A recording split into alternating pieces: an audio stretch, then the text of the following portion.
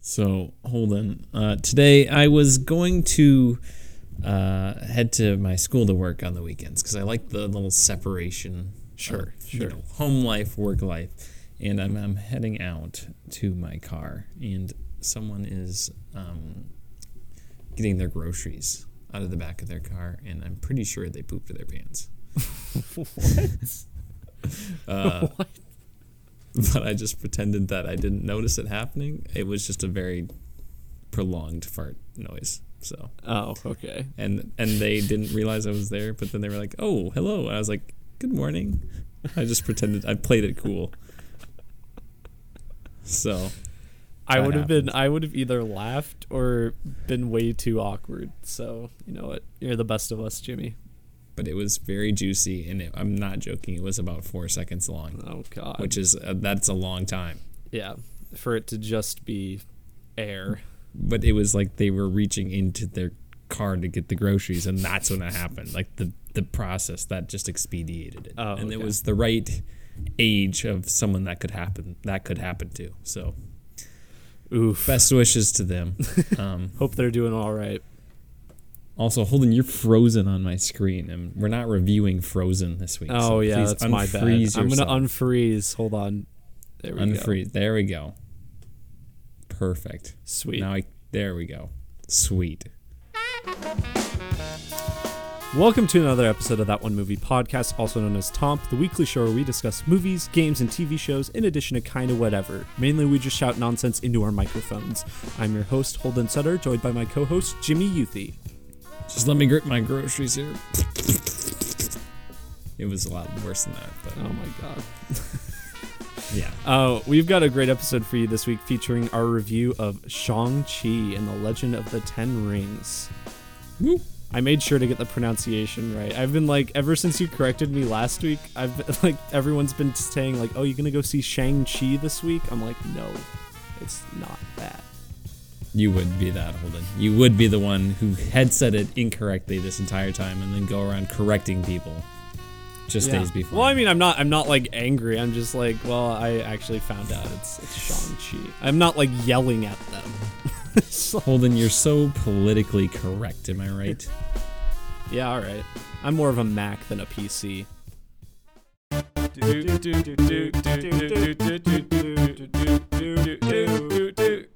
That One Movie Podcast.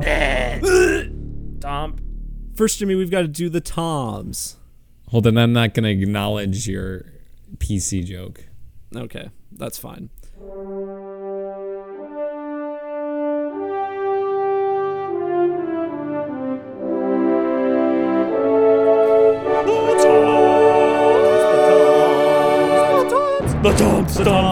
The Toms. Toms is a rapid-fire segment where we rate the news of the week in the world of entertainment on a scale of 3 famous Toms: Brokaw, Bombadil, and Bergeron. Brokaw's the highest, Bombadil's the lowest, and Bergeron's somewhere in between. Jimmy, let's get to it.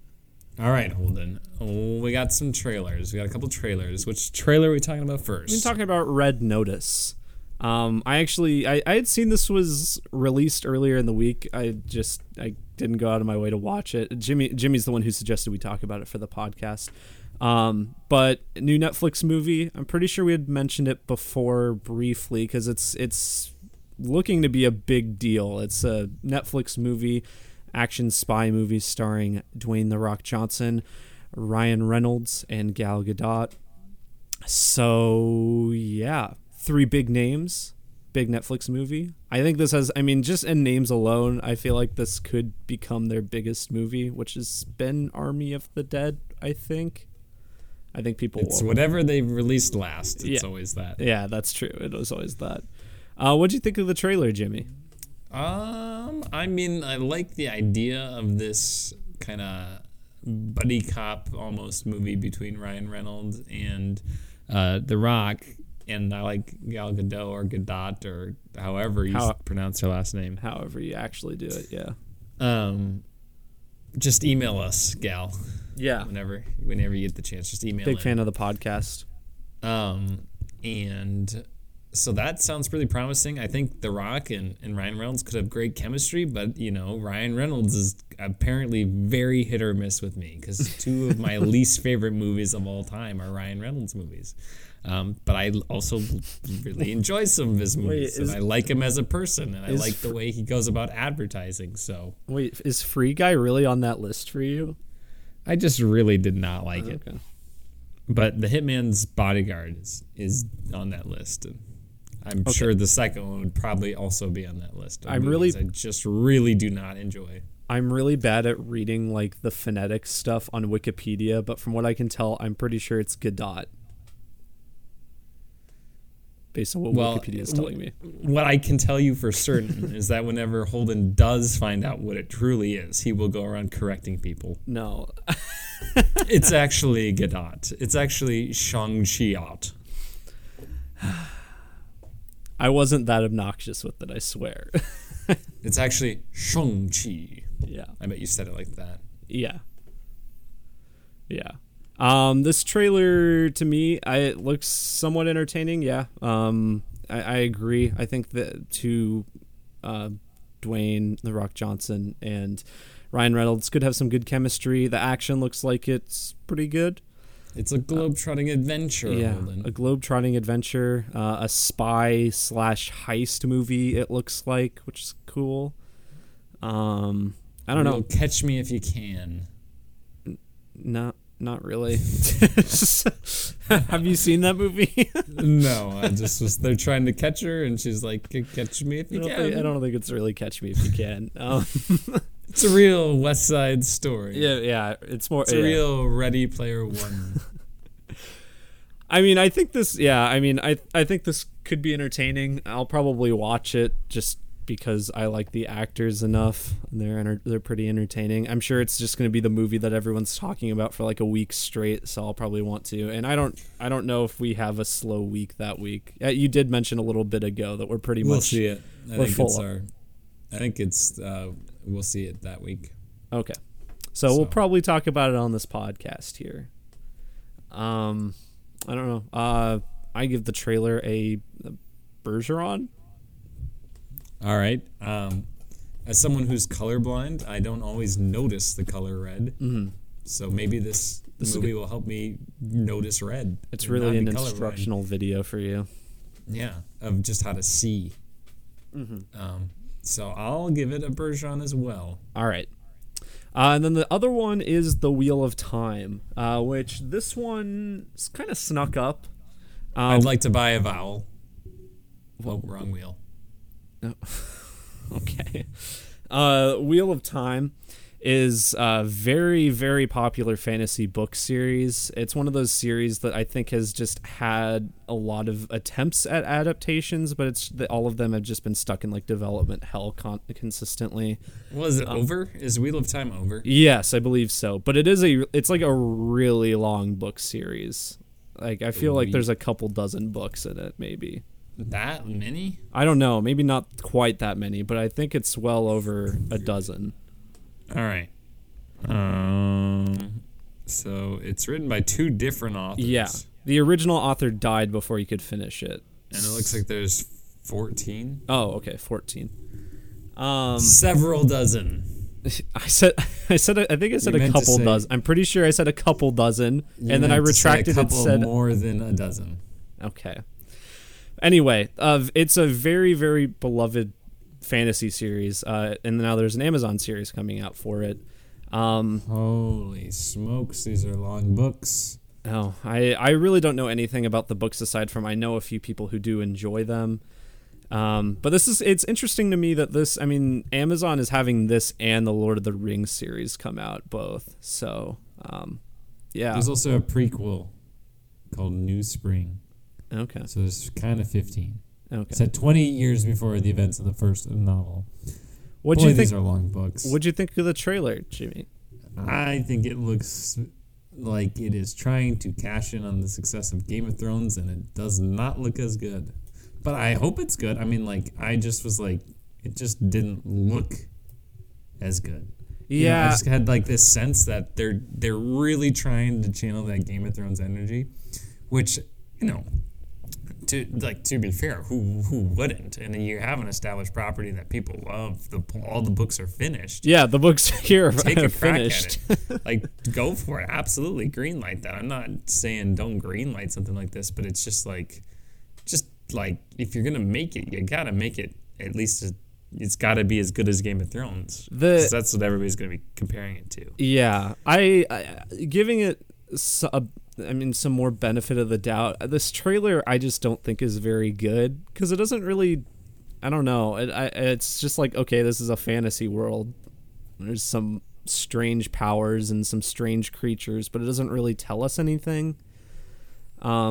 And I mean, I kind of go back and forth on how much a trailer should tell you, but I mean, I feel like we should know a little bit more than this because I'm just kind of like, I don't know anything about this world yet, so I'm not compelled necessarily to go watch it just based on this trailer alone. I think it has the potential to be cool. I mean, there's certainly some interesting looking things in the trailer. But it's really hard to say much about it just based on what we've been given. I mean, for me, it's not something I'm going to watch right when it comes out. Mm-hmm. It's going to have to prove itself. Yeah. There's got to be hype around it, I would say. I hope it's great. Because that would mean we're going to get, at least 14 seasons, one would think, of a show. Of a very good show. So I hope at least the book fans think that it does it justice. Yeah. So. And another layer for me is I've mentioned before, I'm just not super into high fantasy stuff. I think Game of Thrones is kind of an exception for me. Game of Thrones isn't that high of a fantasy, though. I guess that's true. So I don't know. Yeah, this will have to prove itself. I've been pretty vocal about me not liking the Lord of the Rings movies that much, so we'll see. Which, I don't know. What's wrong with you, Holden? Those are works of art. Okay, so. Yeah, they're very well made movies that I just don't enjoy watching. Again, folks, I don't know what's wrong with Holden. I'm gonna give this a Bergeron. I'm gonna give it a Bergeron as well, but I'm hoping these two trailers, these two things could be really good, and I hope they are, but they could also not be good. I could see the Wheel of Time being a flop because it looks very expensive, but like they didn't. It also just doesn't look good. I don't know. I don't know. I mean, be good. I think it looks fine, but I think this could go the way of like the Witcher Netflix series where it's just okay, and then I'll have no desire to watch it. Yeah, except this is more expansive than that. True. So, we'll see. We shall see. What other news is there, Holden? Yeah, so this is interesting. Venom was just announced to move up the release date, where instead of getting Venom like October 22nd or whatever, it's moved up to October 1st. So October 1st. Yeah. Yeah, no, that's right. Yeah, and so that helps clear up that weird October chunk a little bit. And now we actually have something that we could watch on the 1st of October for that week. But this happened like right after Shang-Chi. I almost said Shang-Chi. Wow. You did say Shang-Chi. Yeah. After Shang-Chi debuted and was like really successful. And so I think there was some apprehension. I mentioned last week that there were rumors going around that Venom was going to get pushed back. But now that it's showing that superhero movies are still making money, despite the Delta variant and everything, they're like, all right, let's move it up and give it a better chance so that it's not crammed against all these other movies. Yeah. I will give that a Bombadil. Why? Just kidding. I'll give that a Brokaw. I just think it's funny because I think that movie will not be good. No, it won't be. But I think I have to give it a Brokaw purely because it does alleviate that end of the month a little bit. And another delay that helps it a little bit too is Jackass Forever was delayed to February 4th, 2022. Forever? It is delayed forever. Yeah, it's delayed forever. So I mean, the ultimate prank. I mean, I don't think this movie is like was going to eat into the profits of a lot of those movies too much, but I think this will still help both sides. So Brokaw from me. Yeah, I mean, out of all the movies that are coming, I mean, I want to see Jackass Forever, but I can wait on it. So yeah, Brokaw. Yep. Sounds good. What is a little bit more unfortunate is Top Gun Maverick was delayed from November to May 22nd, 2022. And that's not the unfortunate part, because who cares about Top Gun Maverick? But does that push Mission Impossible back? Yeah, it does push Mission Impossible back. Mission Impossible was originally coming out on that date, May 22nd. Now it's coming out September 30th. So we have to wait over a year for that new Mission Impossible movie. Well, that's a bummer. I just don't think we're ever going to get it. I do. How long has been Top Gun Maverick? Has that been like a 2-year delay now? I think, yeah. Or close to it, because I think it was originally supposed to come out July of last year, so not quite, but... Jeez, that's kind of under the radar, No Time to Die. So... Yeah. We'll see. I mean... It sucks for two reasons, because one, we have to wait longer to get Top Gun Maverick over with, and two, we have to wait longer to actually get Mission Impossible, which we are excited for. I do want to see the next Mission Impossible. Maybe then there won't be as much of a gap between the two Mission Impossibles. Perhaps. As far as I saw, there was no delay for Mission Impossible 8, so we'll see. So Bombadil for that. Yes, Bombadil's all around. And the last release date I had is that the animated Diary of a Wimpy Kid movie is releasing on December 3rd on Disney Plus. Bombadil. Bombadil. Can't be any worse than The Long Haul, but yeah, Bombadil. Can't wait till that's a listener request. Yeah. Okay. So, first up on news, Black Widow lawsuit. So, I saw this a couple days ago. So, the Black Widow lawsuit, we've talked about it. But apparently, the Russo brothers have been in negotiations with directing another Marvel movie. However, this Black Widow lawsuit has apparently made them question how their film will be released and how they'll be paid. And now they've reached an impasse in negotiations. It wasn't said what movie they were planning on directing. I was wondering if it was the Captain America Falcon movie, since they've been strongly associated with that series. But yeah, what do you think about that? Well, their Marvel movies are good. Yeah, that's true. I guess a Brokaw. I don't know. They Endgame and Infinity War were excellent. Well, no. I guess rephrasing this, they're not sure it's going to happen now because of the Black Widow lawsuit. Oh, they're not sure that they're going to do it. Yeah. Oh, sorry. They've reached an impasse during negotiations, is what I saw.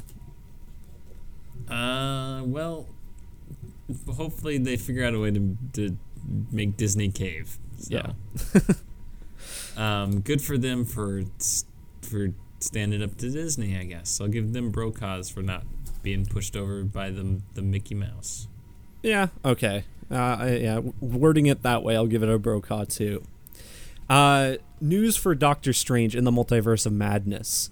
Got apparently some familiar faces from the Loki series are going to be appearing in this movie.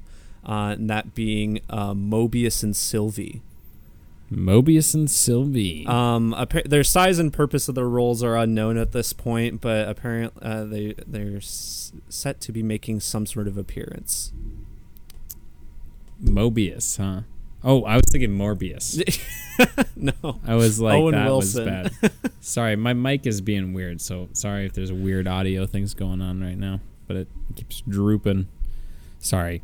Yes, Mobius and Sylvie. That's much better than Morbius and Sylvie. So I'll give that a Brokaw then, because that would be interesting for the multiverse of madness. Yeah, Brokaw for me too. I'll be interested to see if like those characters will be in it in any way that people who haven't seen the Loki series can understand or at least get introduced to them. I don't know. But Brokaw. I hope it's like- completely incomprehensible for everybody who's not watched the shows. Me too. And then there's a message at the end that's the post-credit scene is just Bob Chapek, the new Disney CEO that nobody likes, just going, you know what? This is on you. You need to watch the Disney Plus shows. You owe us $8 a month because we increased the price. You owe us $8 a month. All right, so just fork it out now. Get your credit cards out. You can just scan this QR code on the screen. And then, we'll take your money and you watch it. And then you buy another ticket to this and you watch this again. All right? Yeah. So there we go. That would be the best after credit scene ever. And we will not give Scarlett Johansson any of the money. He just gets like really angry when he mentions Scarlett Johansson. We will not give Scarlett Johansson any money. Yep. Yep. Brokaw for this though. Pretty cool. Sweet. DC Fandom is returning. Returning October 16th. This time it's only going to be a one-day event. So everything is going to be condensed into that one very long day, I assume.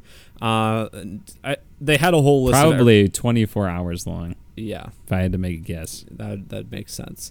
But it's going to feature updates. They had a whole list of things they were talking about, but just kind of grouping things together. Updates on all of the announced DC games. So, Gotham Knights and the Suicide Squad one. Suicide Squad kills the Justice League. Yes, that one. Their shows, like Harley Quinn, which I'm very excited for that update. Of course, their movies, and including Batman. a new Batman trailer is going Yes, to I was going to say, is there a Batman trailer? That's Yes. the only thing I care about. I mean, the games, we'll see. The Rocksteady one I'm interested in. The Gotham Knights was a huge disappointment from the last gameplay trailer. So, we'll see. Yeah, I mean, I'm interested in just a lot of the news because last year's was like an exciting event. Actually, I was kind of into even though I'm not like a huge into a lot of DC stuff. I was very excited for the whole event. It was cool. Yeah, I'll give it a Brokaw. Brokaw 2. Okay, so like a month or two ago, we mentioned that South Park, that Trey Parker and Matt Stone have a 14 film deal with Paramount Plus. Now, apparently, the first two of these movies are going to be coming out by the end of this year. Wow. These are South Park movies. The 14 films in total are supposedly releasing 2 a year through 2027. Releasing along, and I think these are all South Park movies, at least from this new information I was getting. Initially, it was kind of unclear, but I think these are like kind of South Park specials. Exclusive to Paramount Plus, and they will be releasing alongside new seasons. So there are seasons of South Park coming out still too. So lots of South Park content coming out over the next several years, Jimmy. Yeah, nice, sweet. I mean, yeah, I mean, normally a saturation like this with something like South Park, I'd be questioning, but Trey Parker and Matt Stone are very talented, and if they feel like they can, I feel like they wouldn't be doing this if they didn't think they could. So. They probably just like we wouldn't do the podcast if we didn't think we couldn't. Yeah, exactly. And we can't really, but we think we can. So that's what's important. Yes. Yeah. So I think Brokaw for me. I will as well. Give although that a Brokaw. Actually, no, I'm going Bergeron because this means I'll have to get Paramount Plus to watch. There's other good things on Paramount Plus. I just don't want to pay for it. You can just get a free trial with all the different emails. I don't know. That only worked for me for like HBO's old streaming service. A lot of the new streaming services are too smart because they'll like ask for your credit card each time, and then they'll recognize you by credit card. Just get a bunch of different credit cards. Yeah. Next up, Jungle Cruise 2 is coming. Yes, let's go. Dwayne Johnson, Emily Blunt are returning alongside, it seems, the director and screenwriter of the first one. So we got the main crew back for Jungle Cruise 2. Zombie Jesse Plemons. Yeah, I was gonna say, didn't Jesse? But this Plemons time he's die, a Nazi. I couldn't. This remember. time he's a Nazi. Yeah, this time he's a Nazi. I mean, I would think it'd be so funny if he just came back and played a different role, but like none of the characters recognize him. He's just a completely different character. I'd love that. But yeah, I mean, Jungle Cruise, it was a fun time. Much better than we expected. We weren't expecting much, so yeah, I guess Brokaw? Yeah, I'm excited. I liked the first one. I think it was really good for half of it, and then the other half just was okay. Let's get more of like the first half. Let's do a whole movie like that first half, and I'd like it a lot more. Who should play the villain if we can't get Jesse Plemons? Who's another just like outlandish character actor we like? Willem Dafoe. Yeah. I'm not sure he's really a character actor, but as some Soviet guy. I'd be down for Willem Dafoe. That's our prediction. Sweet. Next up, so apparently, I didn't realize that it was coming this soon, but I think last year we had mentioned that they're making like a Halloween 2018 style sequel to the Texas Chainsaw Massacre. Apparently it was set to be coming out this year, but it is coming out later this year on Netflix. Netflix bought the rights to it. No official date has been released yet, but a trailer is coming very soon. What do you think, Jimmy? Well, do you need to kind of connect it to the first one? I mean, I guess it's just these people live in the middle of the country, and then someone stumbles on them, and then they just kill them all. Yeah. I don't really... The whole family. I mean, I think the extent of the connections would be like...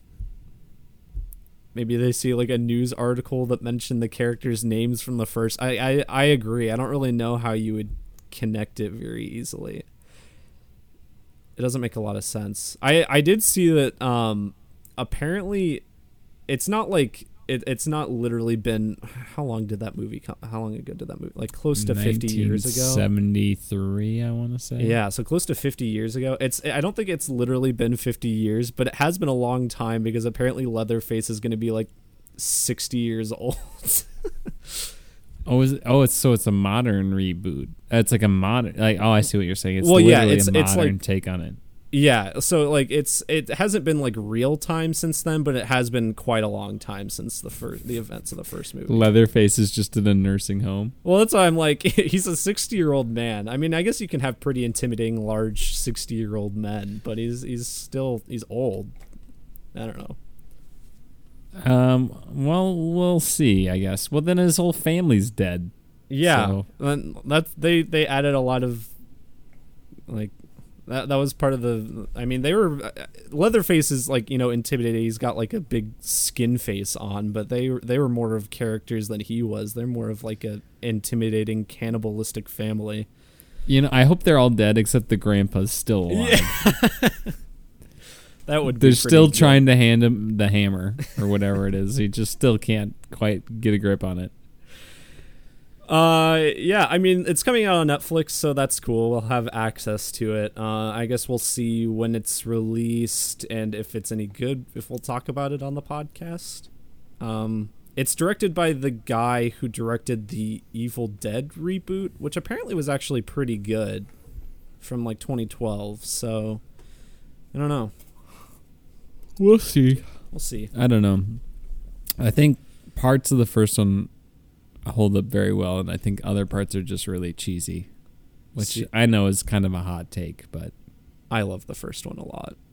It's one of my favorite horror movies. Yeah, you don't like the Lord of the Rings. So? What? They're two like completely different movies. Yeah. I'm gonna give this Brokaw, sure. More accessible. Sure.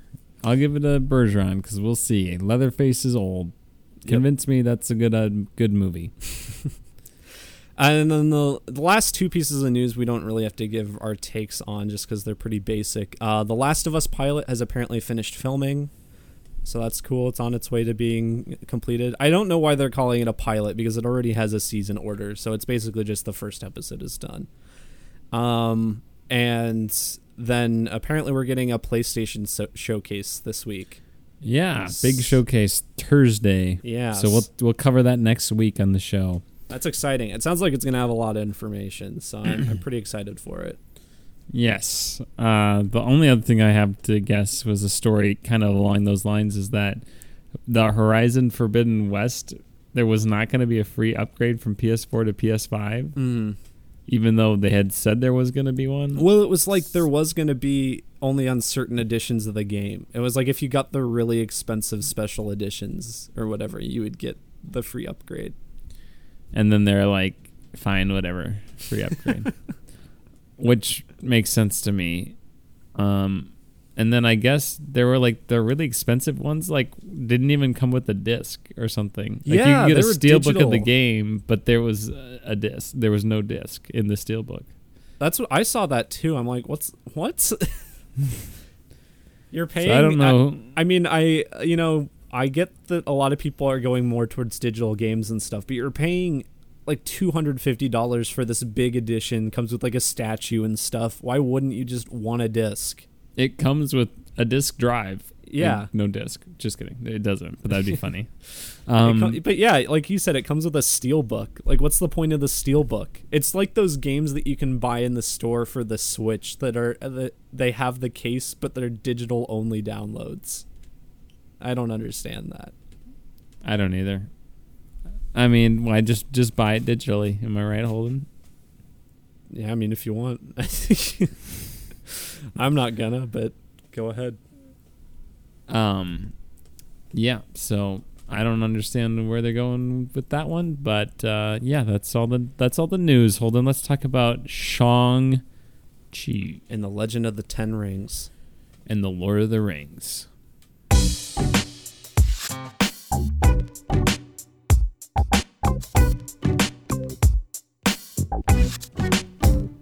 So Shang-Chi, Legend of the Ten Rings, newest MCU film, and it's a new superhero, obviously. Shang-Chi.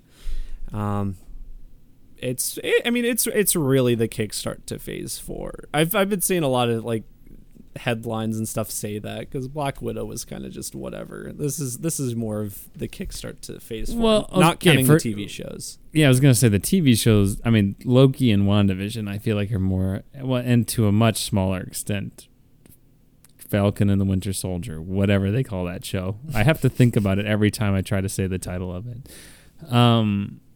Those are really, in my opinion, the Kickstarter to Phase 4. But before we dive into it, this is our non-spoiler review. Don't worry, we won't spoil anything. Like Holden always wants to do. He just spoils everything. Spoiled Spiral, spoiled a bunch of things. Well, neither of us spoiled Spiral, so. Okay. But yeah, if non-spoiler review, so if you haven't seen it yet, you're okay. We'll get into spoilers later. We'll let you know when it happens. You can use the time codes in the description to jump over it. So yeah, Shang-Chi. It's sorry if you can hear my dog panting. I think she just came back from a walk and she just wandered into the room where I'm recording. She came over and just started loudly panting into the mic. So yes, this movie, Shang-Chi is about my age, I guess. He's in your class, which is interesting. But this movie must take place in like 2022 or 2023 or something. Yeah, because I think the MCU is a few years ahead of us. But he's your age, canonically, Holden. Isn't that exciting? Wow. So relatable to you. Shang-Chi, and well, his name's Sean, I guess, and his friend Katie, right? Yep.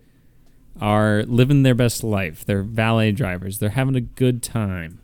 But what they're not. city do they live in? I can't remember. San Francisco. Okay, San Francisco. They show all the they. I love how they establish San Francisco by there's like 5 consecutive shots of just the most 5 recognizable. Oh yeah, San that's Francisco right. things consecutively. And then they throw a little Ghirardelli, cameo there too. So I just thought that was funny that it was just blatantly San Francisco, unapologetically. They should have showed the That's So Raven home or whatever, or did they tear that down? I've never watched That's So Raven, so took place in San Francisco, Holden.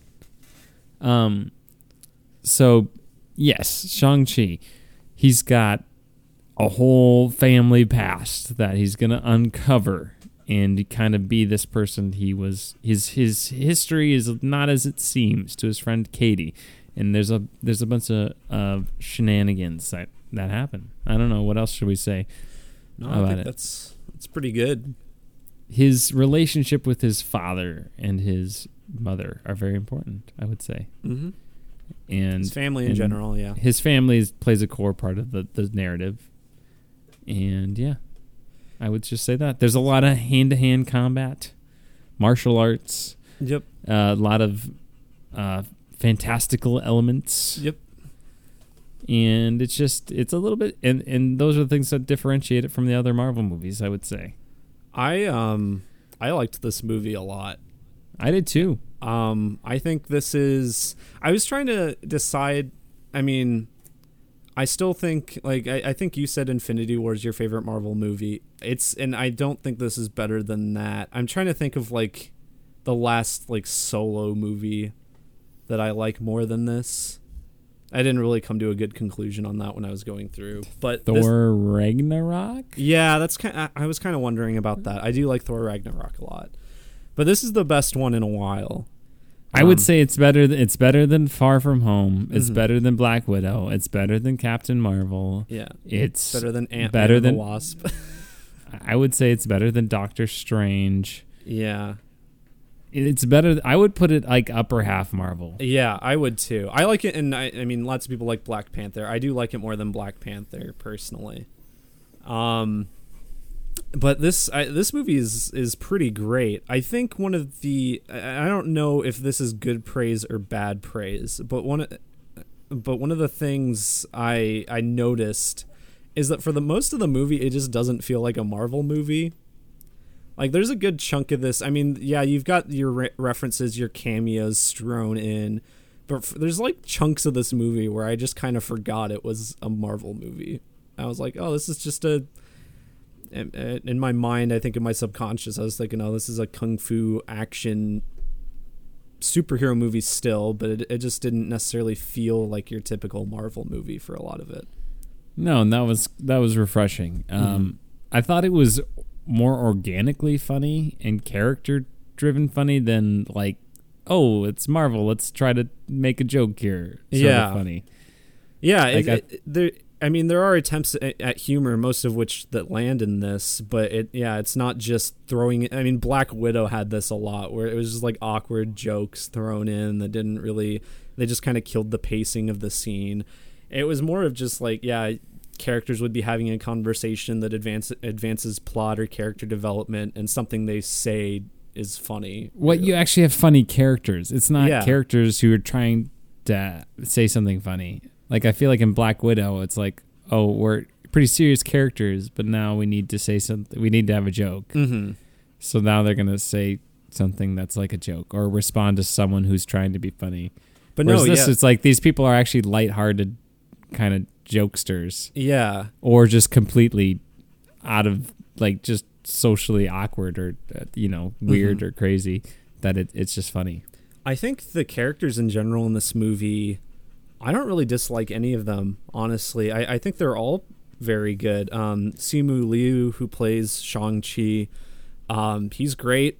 I think he's... Yeah. I mean, you joked about it earlier, but I do relate to him a lot, actually, in this movie. Because a lot of his character arc, him and Katie's character arc, is they just don't know what to do, and they're kind of content with not doing a lot. And it's just the world they live in. I mean, in some ways, I relate to that because I'm still trying to figure out, what I want for my career and everything. But I thought they were great. Awkwafina, I'm a mixed bag on usually. I think sometimes she's really annoying, but I thought she was pretty great here too. I thought she was really funny. Yeah, I liked her character. I thought she fit in. They had really good chemistry. I think there could have been her character could have gotten annoying, but I just think their chemistry worked so well and their friendship was so believable. Well, and that I was on board. and it helps because we were able to relate to her because she's the fish out of water in a lot of this movie. She's the perspective character, and so it's kind of interesting having, I guess, that comedic relief, quote unquote, character also be that integral to our viewing experience. Yeah, and I mean, our antagonist is actually a character. Yeah, like, actually great. Has motivations that make sense, and he's a human, which is great, and compelling and intimidating, and has an interesting lore associated with him. So I thought that was great. I just thought the whole family dynamic was excellent. And then there's other side characters that join the adventure too that are fantastic and completely unexpected and redeem, and in my opinion, redeem a lot of aspects of older movies that I did not enjoy at all. I had a lot of fun. One of the things I do want to mention, and I won't go into details about this, but I think this movie interests me also because it doesn't just rely on like obvious Marvel MCU references to connect it. There's a lot of like deeper cuts to this movie that I'm like, oh, okay. Well, it kind of brings parts of older movies that have kind of been forgotten about, and it brings them back, and it makes it all feel more interconnected. So it makes those older movies feel more connected, makes this feel more connected.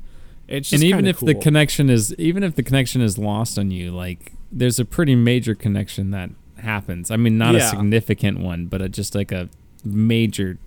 I don't know how to describe it. It plays this kind of connection to an older movie plays a significant role in the second half of the movie in terms of just screen time and entertainment value. But if that connection's lost on you, you really don't miss out on anything. No. You're just kind of like, oh, I'm this, and here's kind of a recap of why I'm here, and this, and here we go.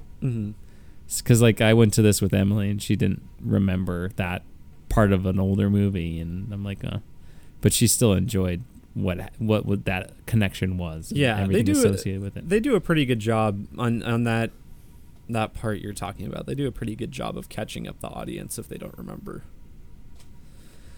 I mean, I guess elephant in the room that we somehow haven't really addressed yet is the fight scenes in this are incredible. I did not like the very first one of the movie, and I was like, uh-oh. And then I liked everything else in the movie, though. I thought the very first scene where they kind of established this flashback. Oh, yeah, the opening. I thought was very cheesy. And almost laughable. Yeah, but I thought it looked like a Dynasty Warriors game. But I thought it worked very well the rest of the movie, although it did get a little CGI galore at the end. Yeah.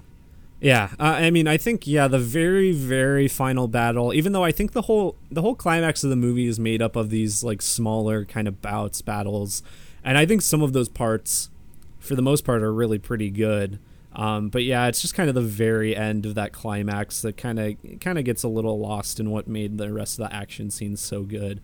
But yeah, I mean the first half especially is just so that all the action scenes that happen there are so good, and the movie wastes no time getting to it either.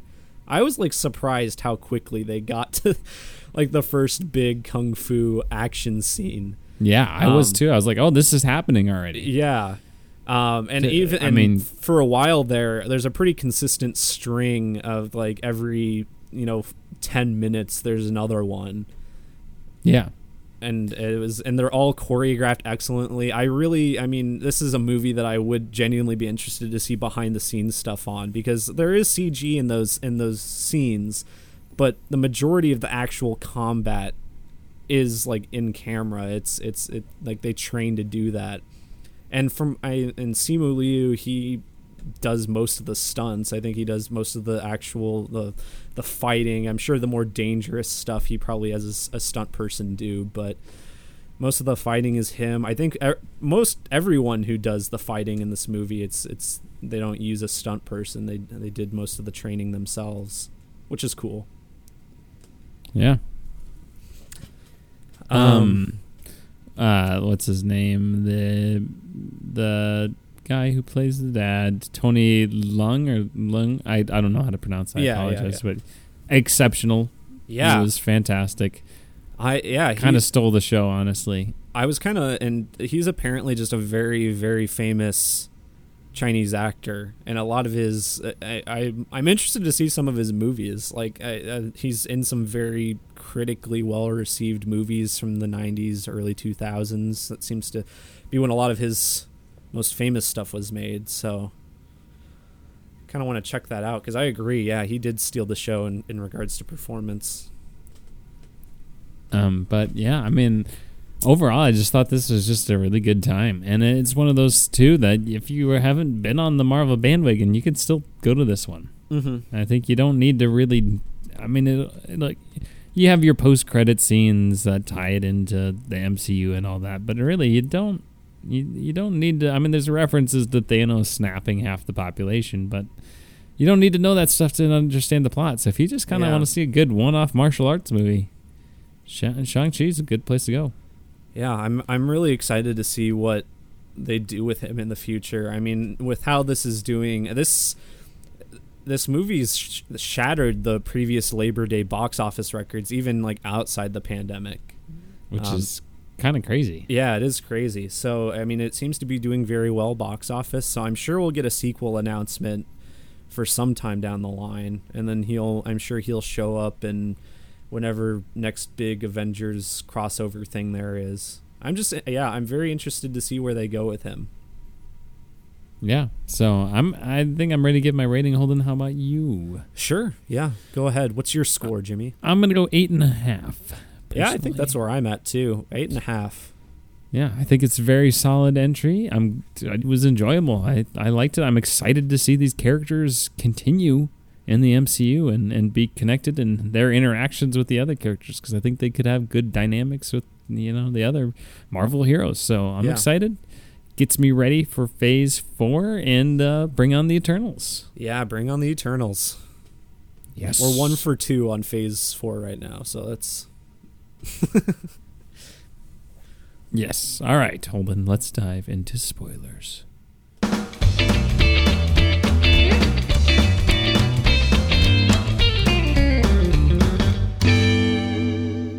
Spoilers for Shang-Chi and the Legend of the Ten Rings. Yeah, so I want to mention some of the references to past movies. The first one, which is just like a brief thing, it was also in the trailer, but going into connections to other parts of the MCU long forgotten, as they brought back Abomination very briefly. He was the villain from way back in the 2008 Incredible Hulk movie, played by Tarantino veteran Tim Roth, which I still think is very funny. Apparently he did uncredited vocals for this too. Yeah, they brought him back, and I mean, he was never anywhere close to my favorite villain or anything, but it's just, I mean, it's cool because that movie is never referenced. Even though, and it happened, so I feel like they should reference it. They even, I mean, I know you haven't been, I don't think you have been keeping up on What If, but one of the What If, not. Yeah, one of the What If episodes actually goes back to the events of that movie a little bit. I'm like, geez, they're just, suddenly there's a resurgence in interest for that movie, even though it's not very good. So, I mean, I think that's cool, just in and of itself. But yeah, the other big one is bringing back. But before we do that, sure. Wong is in it too. Oh, yeah, Wong seems like he's going to be kind of the liaison or chauffeur for Shang-Chi and Katie as they enter the MCU. Well, yeah, and I mean he's it seems like he's going to be popping up in a lot of stuff. We saw him briefly in the new Spider-Man trailer. I'm sure he's going to be in the new Doctor Strange. I mean, I like Wong a lot. If he's kind of one of those through lines through a lot of these Phase 4 movies, that's great. I think he's an entertaining character. And I think the end of this movie when they go karaoke with him, that's pretty funny. That is funny. Yes, Ben Kingsley's return as Trevor the guy Slattery.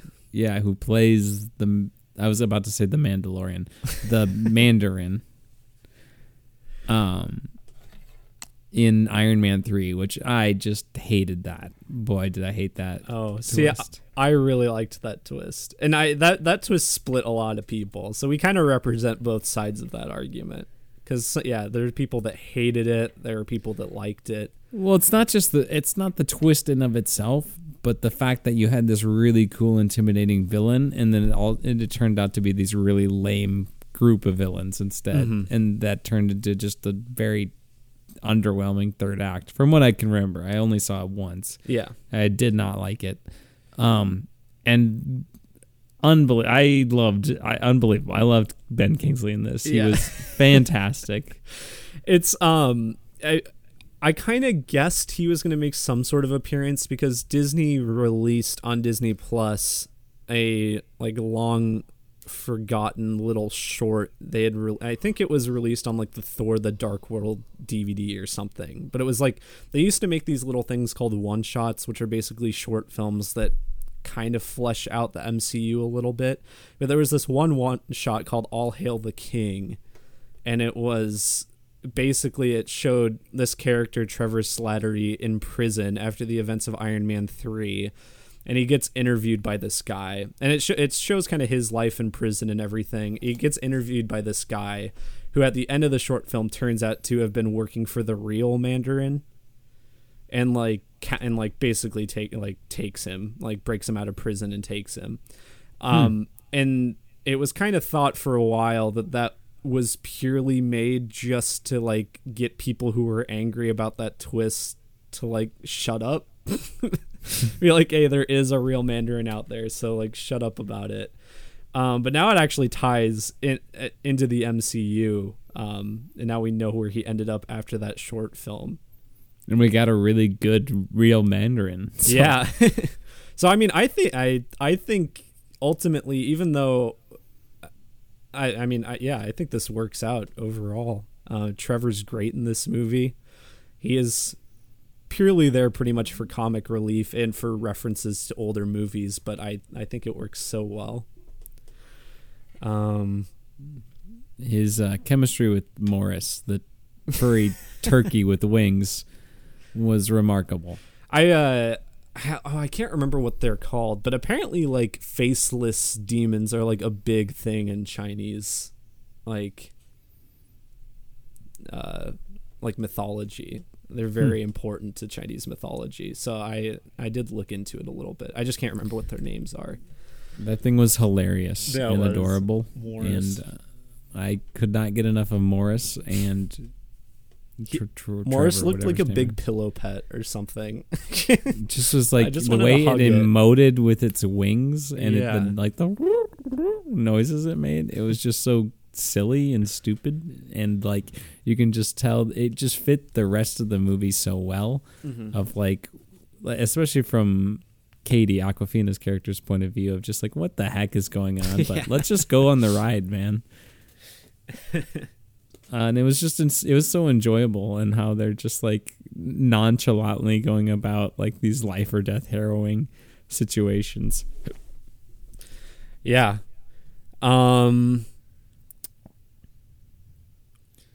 What else should we get into? I guess we can get into the fights or something. The bus fight is pretty awesome. And that's I like the part where they're like, I can't remember if they're in the tunnel or something, but he just like punches the guy out the window. Yeah. I literally went like, whoa. I mean, it makes sense, especially as you find out more about his backstory, that he doesn't care if people die. Like, I mean, he's not going out of his way to kill people because that's not who he is. But if these people are like attacking him, he'll defend himself. And if they die, it's like, oh, whatever. They attacked him. So I mean, obviously Marvel, Disney, they're not going to show anything gruesome, but I appreciate that aspect to his character. It was just fun to watch. I mean, it was just more interesting than people floating and shooting lasers at each other or magic spells or something. And it just was more interesting. You get more micro you get moments with that sort of stuff, and it's more intimate than the floating laser stuff, which is just kind of noise. I just want to know how they did that whole bus sequence, because it's so impressive. I think that that is probably the most impressive fight scene, even though I also like the one on the side of the building and all that. Yeah. But it's incredible. Well, the one on the side of the building blew my mind from like, how did they do these reflections? That's true. Yeah. From a CGI standpoint, I just was like, they must have, my guess, and I don't know if this is going to mean anything to you. I'm sure that the Corridor Digital guys will eventually take a look at this. They're the ones who I like to watch on YouTube. Yeah. But I'm guessing they made a CGI wall to replace the wall, they basically replaced the glass of the building with a CGI version of it, and used and projected the models onto that or something to recreate it, and then cut around each of the characters in every single frame, or had some sort of green screen or something. But I have no idea how they did it. I mean, it was mind blowing from a visual effects standpoint to me. Yeah, because it looked so good. It looked like they were fighting on the side of a building. Well, it's incredible because, I mean, obviously this is no small budget movie, but from a Marvel perspective, this movie has this movie has a lot smaller budget than Black Widow, and I think it looks a lot better than that movie did. But I mean, just all the those visual effects and everything, it just looks so good. I don't. There was nothing in Black Widow where I was like, how did they do that? Yeah. Or how did they do that stunt? Or how did they pull off that visual effect? This one, I was like, how are they doing this? I genuinely just did not know how they were pulling these things off, and I'm very curious to find out, because they did an excellent job. And even though, the end is CGI heavy. It's a little bit like DC at the end of the movie. Everything's a whole CGI thing. But I will say that everything was very well told in terms of, you knew the location of everything. Mm-hmm. Like, you weren't disoriented. It was like, you have the village part, you have this lake, and then you have this like mountain, and it's very clear where everything is happening. You're not disoriented at all, and I think that was at least well done. Although I would have liked to have seen the village be more practical, or just, I'm guessing a lot of it was practical, but the way they just didn't blend it, it just felt very CGI. Like, initially when the two groups are fighting each other, I think that's pretty good. But I mean, most of that is in camera. You don't need CG for that. But once they start fighting the other monsters, then it gets soul suckers. The soul sucker things, yeah. I mean, even then, I mean, you still have cool sword technique and everything on display, but it's just kind of it's swinging at the air technically. So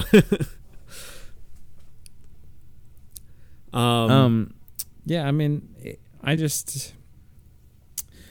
liked how, I mean, the father figure, I think, was the best character of the movie. He's an antagonist, but he's human. I love how he was like redeemed, like he had changed. Yeah, that was become the person he wanted to be, and then this tragic thing happened where his wife was murdered. Which for a while, the movie, I thought the mom was still alive. I was pretty convinced the mom was still alive. But I like how we haven't mentioned this yet, but I thought the flashbacks were weaved into the narrative very well. Yeah. In a way that felt very natural.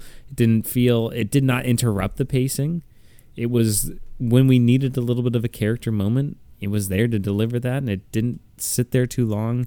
It was told non-linearly, but it played out over the perfect amount of time, I think, in just the right places. So I thought it was a really good example of how to approach flashbacks. Yeah, I mean, the movie does start with quite a few flashbacks, but I think the way they paced out, especially Shang-Chi's childhood stuff, it would be a lot more interesting than if they just had all that at the beginning and then went into his adult stuff, because that whole time we would just be waiting for him to get to be an adult and kick some butt. But yeah, now that it's paced out, I agree. It's and I agree awesome. That pretty good observation that we really are in Awkwafina's character's shoes, Katie's shoes, that we are kind of learning all these things about him along with her. We're a little bit ahead of her, but we're not that far ahead of her. I do think maybe the sister character gets a little redundant. I don't think she adds a ton to the movie. I just don't think the movie knows what to do with her, because I think she has the potential to be a lot more interesting and have a lot more cool things. I mean, she still fights very well, and I mean, I kind of like that she, even though their father was abusive, she was still more neglected than Shang-Chi was. And I think that's like interesting, but I don't think they play into that enough. Like, she's angry at him for a little bit, and then she's just kind of a female version of him. Yeah, and it's like they're trying to comment on gender roles in Chinese society, but they just kind of touch upon it, and they don't really say anything other than, "Yep, she kind of just got forgotten, and now she beats people up, and she's really good at beating people up." Yeah. And I mean, the fight scene between her and Shang-Chi is pretty good. I like that fight a lot in the ring, but yeah, she doesn't add much. I guess in terms, maybe she's just there to be someone who can understand where Shang-Chi's coming from. Yeah, that's probably it. And what he's dealt with, but yeah, and it doesn't seem like they're going to be that connected going forward into the MCU, but yeah, we'll see.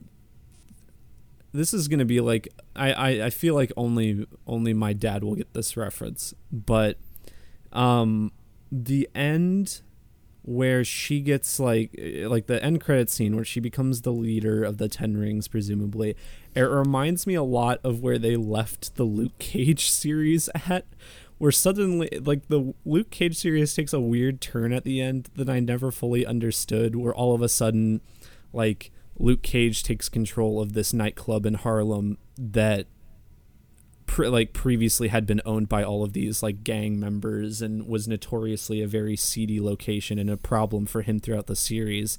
And it was just weird for me because then they made it seem like he was becoming some sort of crime lord, and it didn't make sense with his character. And I kind of got that sense here a bit too. I was like, why is she leading this like terrorist organization? And I'm like, I literally was like, are they good guys or bad guys? Like, yeah. I was like, are they, where are we at here? Are they in the middle? Are they mercenaries?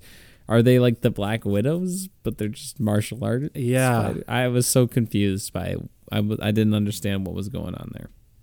I was looking at the cast list. Apparently one of the characters in this was a former Black Widow, but I don't think they ever say that, so I don't know who it was. Like one of the ones who got freed in the Black Widow movie. The other post-credit scene, they're just like, well, welcome to the Avengers. Your life is over now. Let's party. Let's do karaoke. And yeah, I mean, unfortunately, I mean, the after credit scene doesn't really give us a lot to work with. It's just kind of like, oh, they're sending out a signal. But I have no idea what it could be for. I don't think there's really any precedent in the comics, so I don't really have any insight to that as to what it's hinting at. But I guess it just means that those rings are alien in origin. That's about all we know now.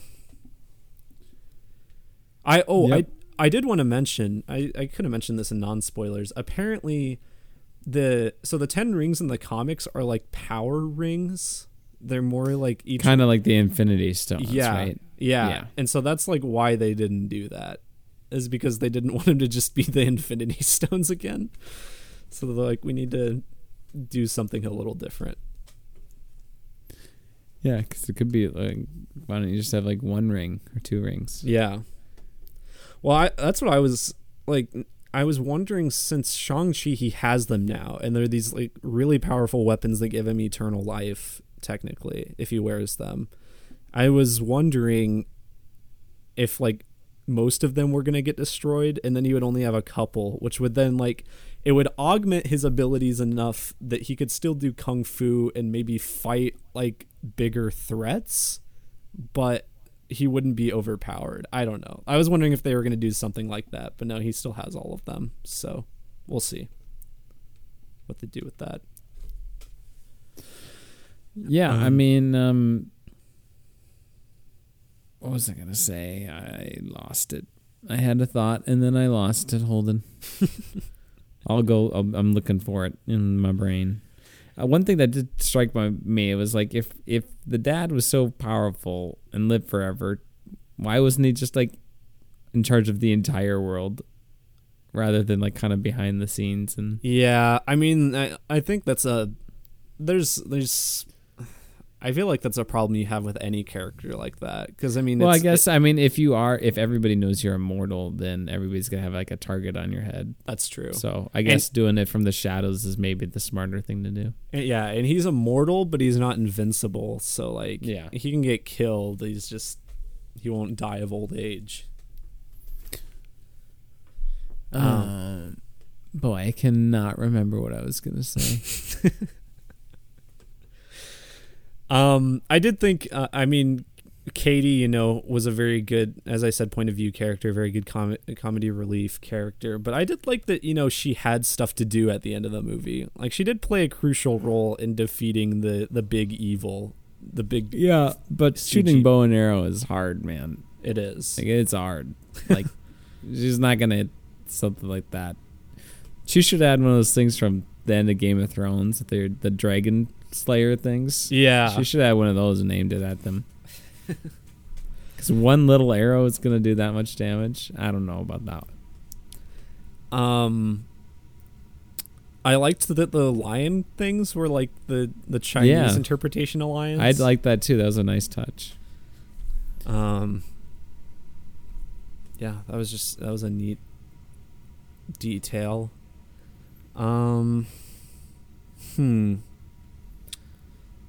Yeah, I mean, I just can't get over the villain, honestly. We mentioned that he's sympathetic, but I mean, the fact that he like hears his wife, like, I feel like I would do the same thing. Like, if he was that, you can't blame him, and literally that's like the one thing that made him human. Yeah. And he wants to be good. Like, he's literally wants to be the good guy. And they say that, like, I mean, he pushed his kids away because they reminded him of her. And it's just, I mean, I feel bad for him. I mean, from an outside perspective, I'm like, obviously don't try to like, don't bash that door thing open. Well, and I also like how they literally were like, hey, don't bash the door open. This is going to happen. And he's just like, I don't believe you. I think you're trying to lie to me. Rather than they just never said anything. Yeah. Because I was worried about that when they were like, oh, like, is going to be one of those things where if they could have just avoided this whole thing, if they just would have sat down and talked about it. But they did. They tried. And he just was like, I don't believe you. Which is very understandable because they rejected him. I also like that he thinks the name Mandarin is stupid. He's like, I'm not named after an orange.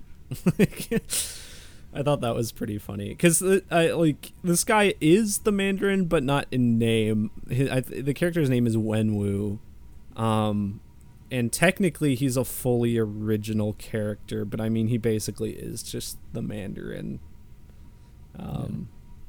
But the Mandarin is kind of a stupid name, so yeah. Yep.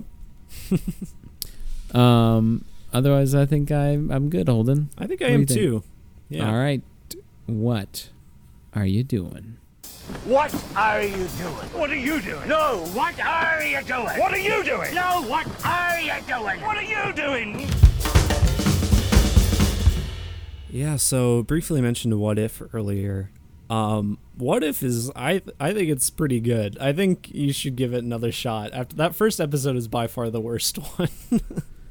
It is. It's just we'll get around to it sometime. Yeah. I don't know. It's not been a priority. The new episode, my dad said it was his least favorite, but honestly, I think I might like the Chadwick Boseman Star-Lord one the most still, but this one was really good. It kind of focuses on Doctor Strange, and like the difference is instead of him getting in the car accident and losing access to his hands. He is actually in the car with his girlfriend from the movie, who's played by Rachel McAdams. He's in the car with her, and she ends up dying.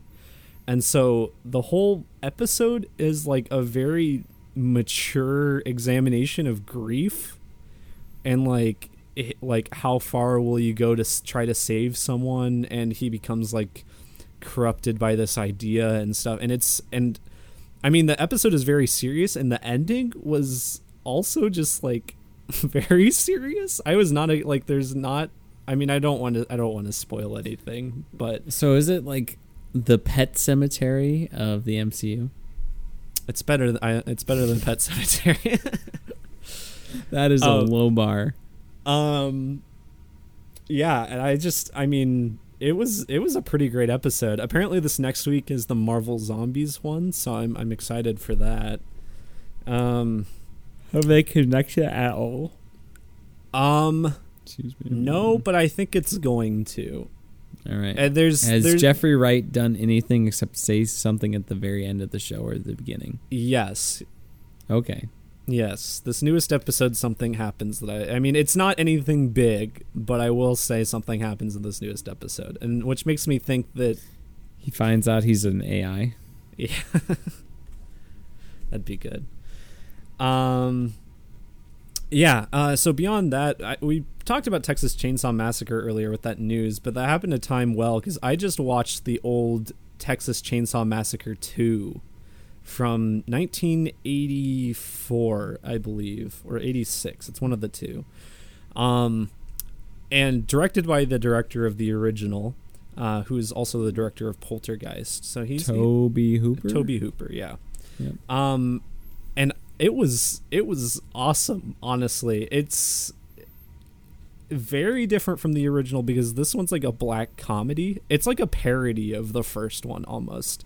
For anyone familiar out there, it's kind Leatherface accidentally drops his chainsaw and cuts off his leg. Oh, yeah. Whoops. Anyone familiar out there, it reminds me of like what Sam Raimi did with Evil Dead 2, where it is a sequel, but it's also kind of just a parody of the first movie. And so this one, it doesn't take itself seriously. It's very over the top. I think at least two of the actors who play the family in the original return. I think at least two of them do. It's a different guy who plays Leatherface. But you have Dennis Hopper in this movie, a very famous actor, Dennis Hopper. He's like the lead, and he just goes crazy in this movie. He is chewing the scenery hard. There's one point where he's like dual wielding chainsaws, like, and just like going ballistic. It was so funny, and I think like it feels like it's a companion piece to the first one. From what I can tell, like it wasn't that well received when it came out, but people like it a lot more now because they can appreciate that it's a parody of the first one. But it was hilarious. It was not at all what I was expecting. It's on Amazon Prime for anyone interested. Last night I watched Machete. Which one's that one? That's directed by Robert Rodriguez. It's starring Danny Trejo. And it's based off of one of the trailers from his and Tarantino's Grindhouse double feature, where they had a bunch of directors do fake trailers. One of them was for Machete, and it's just Danny Trejo, who even back then was old. I think he was like 70 when they made this movie. And it's just him like in this B movie exploitation film of just him like gutting people with a machete and like killing people. It was really funny. It's very over the top. Robert De Niro is the villain, which I did not know going into it. It's got a lot of actors in it that I was like, what? You're just in this movie? Okay. It doesn't take itself seriously at all. I mean, if you've ever seen any of his movies like Sin City or the Spy Kids movies, they all like, he either has like kid friendly or very violent films, but they all weirdly have like the same feel to them. He's got a very distinct style, consistent between all of his movies. But I thought it was really funny, very on the nose social commentary. Although I think it's even more on the nose now than it was back then. It feels very weirdly ahead of its time in a lot of ways. But very entertaining. Yeah. I watched Creep 2. I saw Creep 1 a while ago. Have you ever seen either of those? And I really like those movies. Oh, yeah, that's right. I think we talked about it before. I feel like I was the one who told you need to watch them. That could be. You said, yeah, it was all right. Yeah, I liked the second one more. I can't remember which one. I liked both of them. Yeah. I think they're making a third one. Yeah, they are. I was more lukewarm on the first one, but I liked this one quite a bit more. Maybe I just need to go back to the first one again. Maybe I'll like it more. But I thought it was great. Beyond that, I've just been watching. I've been keeping up on Reservation Dogs. I keep forgetting to mention that. That show's great.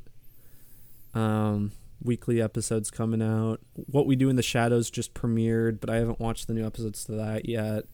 Been watching the Venture Brothers, like I mentioned last week.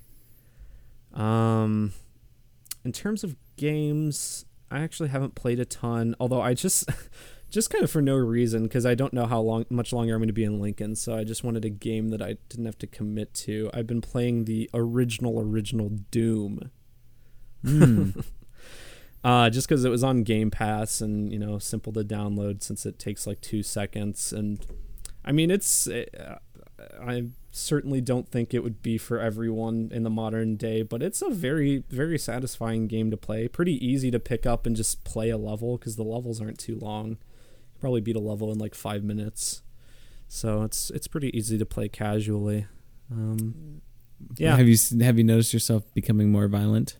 No, can't say I have. Okay. So that theory's falling apart a little bit here. Just a little bit. That's it for me though. What about you, Jimmy? What are you doing? So last night, my sister was in town this weekend. Last time she was in town, we watched Hereditary. So naturally, we watched Midsommar this time nice. around. Yeah. Which was my second time viewing that movie now. Excellent, still fantastic. Mm-hmm. Man, Ari Aster's just a great filmmaker. Can't wait to see what he does next. I think that's coming out next year, his next one with Joaquin Phoenix.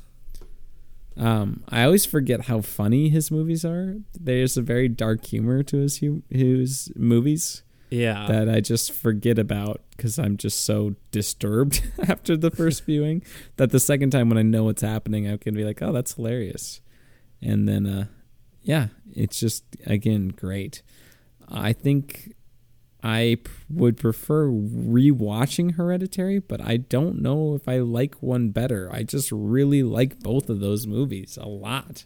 Did you watch the original version or did you watch the director's cut? I think so. I'm kind of mad at Amazon because there was 2 versions and I couldn't tell a difference. One was 4K and I didn't realize I just did Midsommar and I just selected the first one that came up.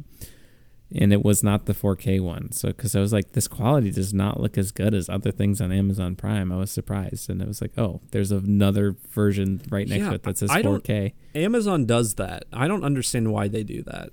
It's for pretty much any movie within the last few years. You have to double check and see if there's a separate. Like, why would you not just put that with the rest of it? Yeah. Some sort of coding thing, I'm guessing. But that was a little disappointing. It still looked like pretty good, but there was some weird like artifacting and just not as sharp as I'm like, that's a bummer because it's a beautiful movie. Mm-hmm. But I think it was 2.5 hours, so I think that's how long the original one was. I don't remember there being more stuff. Okay. But I also was like, oh, I didn't remember that part. I have the Blu-ray, which I think has the director's cut on it, but I haven't watched it yet, so I need to do that. And whatever it was really good. Yeah. So, And then I essentially replayed the story of God of War. I finished the boss battle at the end of the game. Oh, nice. And I just haven't done the epilogue yet. Excellent boss battle. Yeah, it's very good.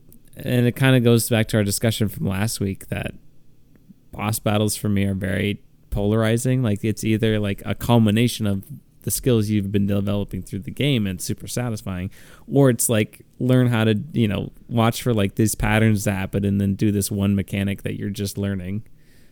And that's how the game ends or whatever. But I think this God of War was a culmination of like the whole game leading up to that, which was great. You gonna go beat the Valkyrie Queen? I'm thinking about it. I'm just the Did you do it before? No, I didn't. Okay. I'm playing it on the easiest setting right now because I was playing it on normal, and I'm like, the enemies were kind of. I was like, oh, I'll just go to the easiest one, see how it's like, and I just had a lot more fun. I just felt a lot better. Not that I was dying a lot on normal. It's just like the enemies just had more health and stuff, and just felt cool to just like take out enemies faster and feel more powerful. So I have to say, I think beating the Valkyrie Queen is one of my most my most proud gaming achievements, because I spent hours. Was it on normal? Yeah, I played on normal. Yeah, I spent a long time like refighting it, and like when you fight it, there's like an intro like battle animation that happens. It's just like a few every seconds time. long. Yeah, every time, and so that's just like ingrained in my head at this point. It's just a few seconds long, but I remember it because it happened to me so many times. I have like picked up a few new trophies this time.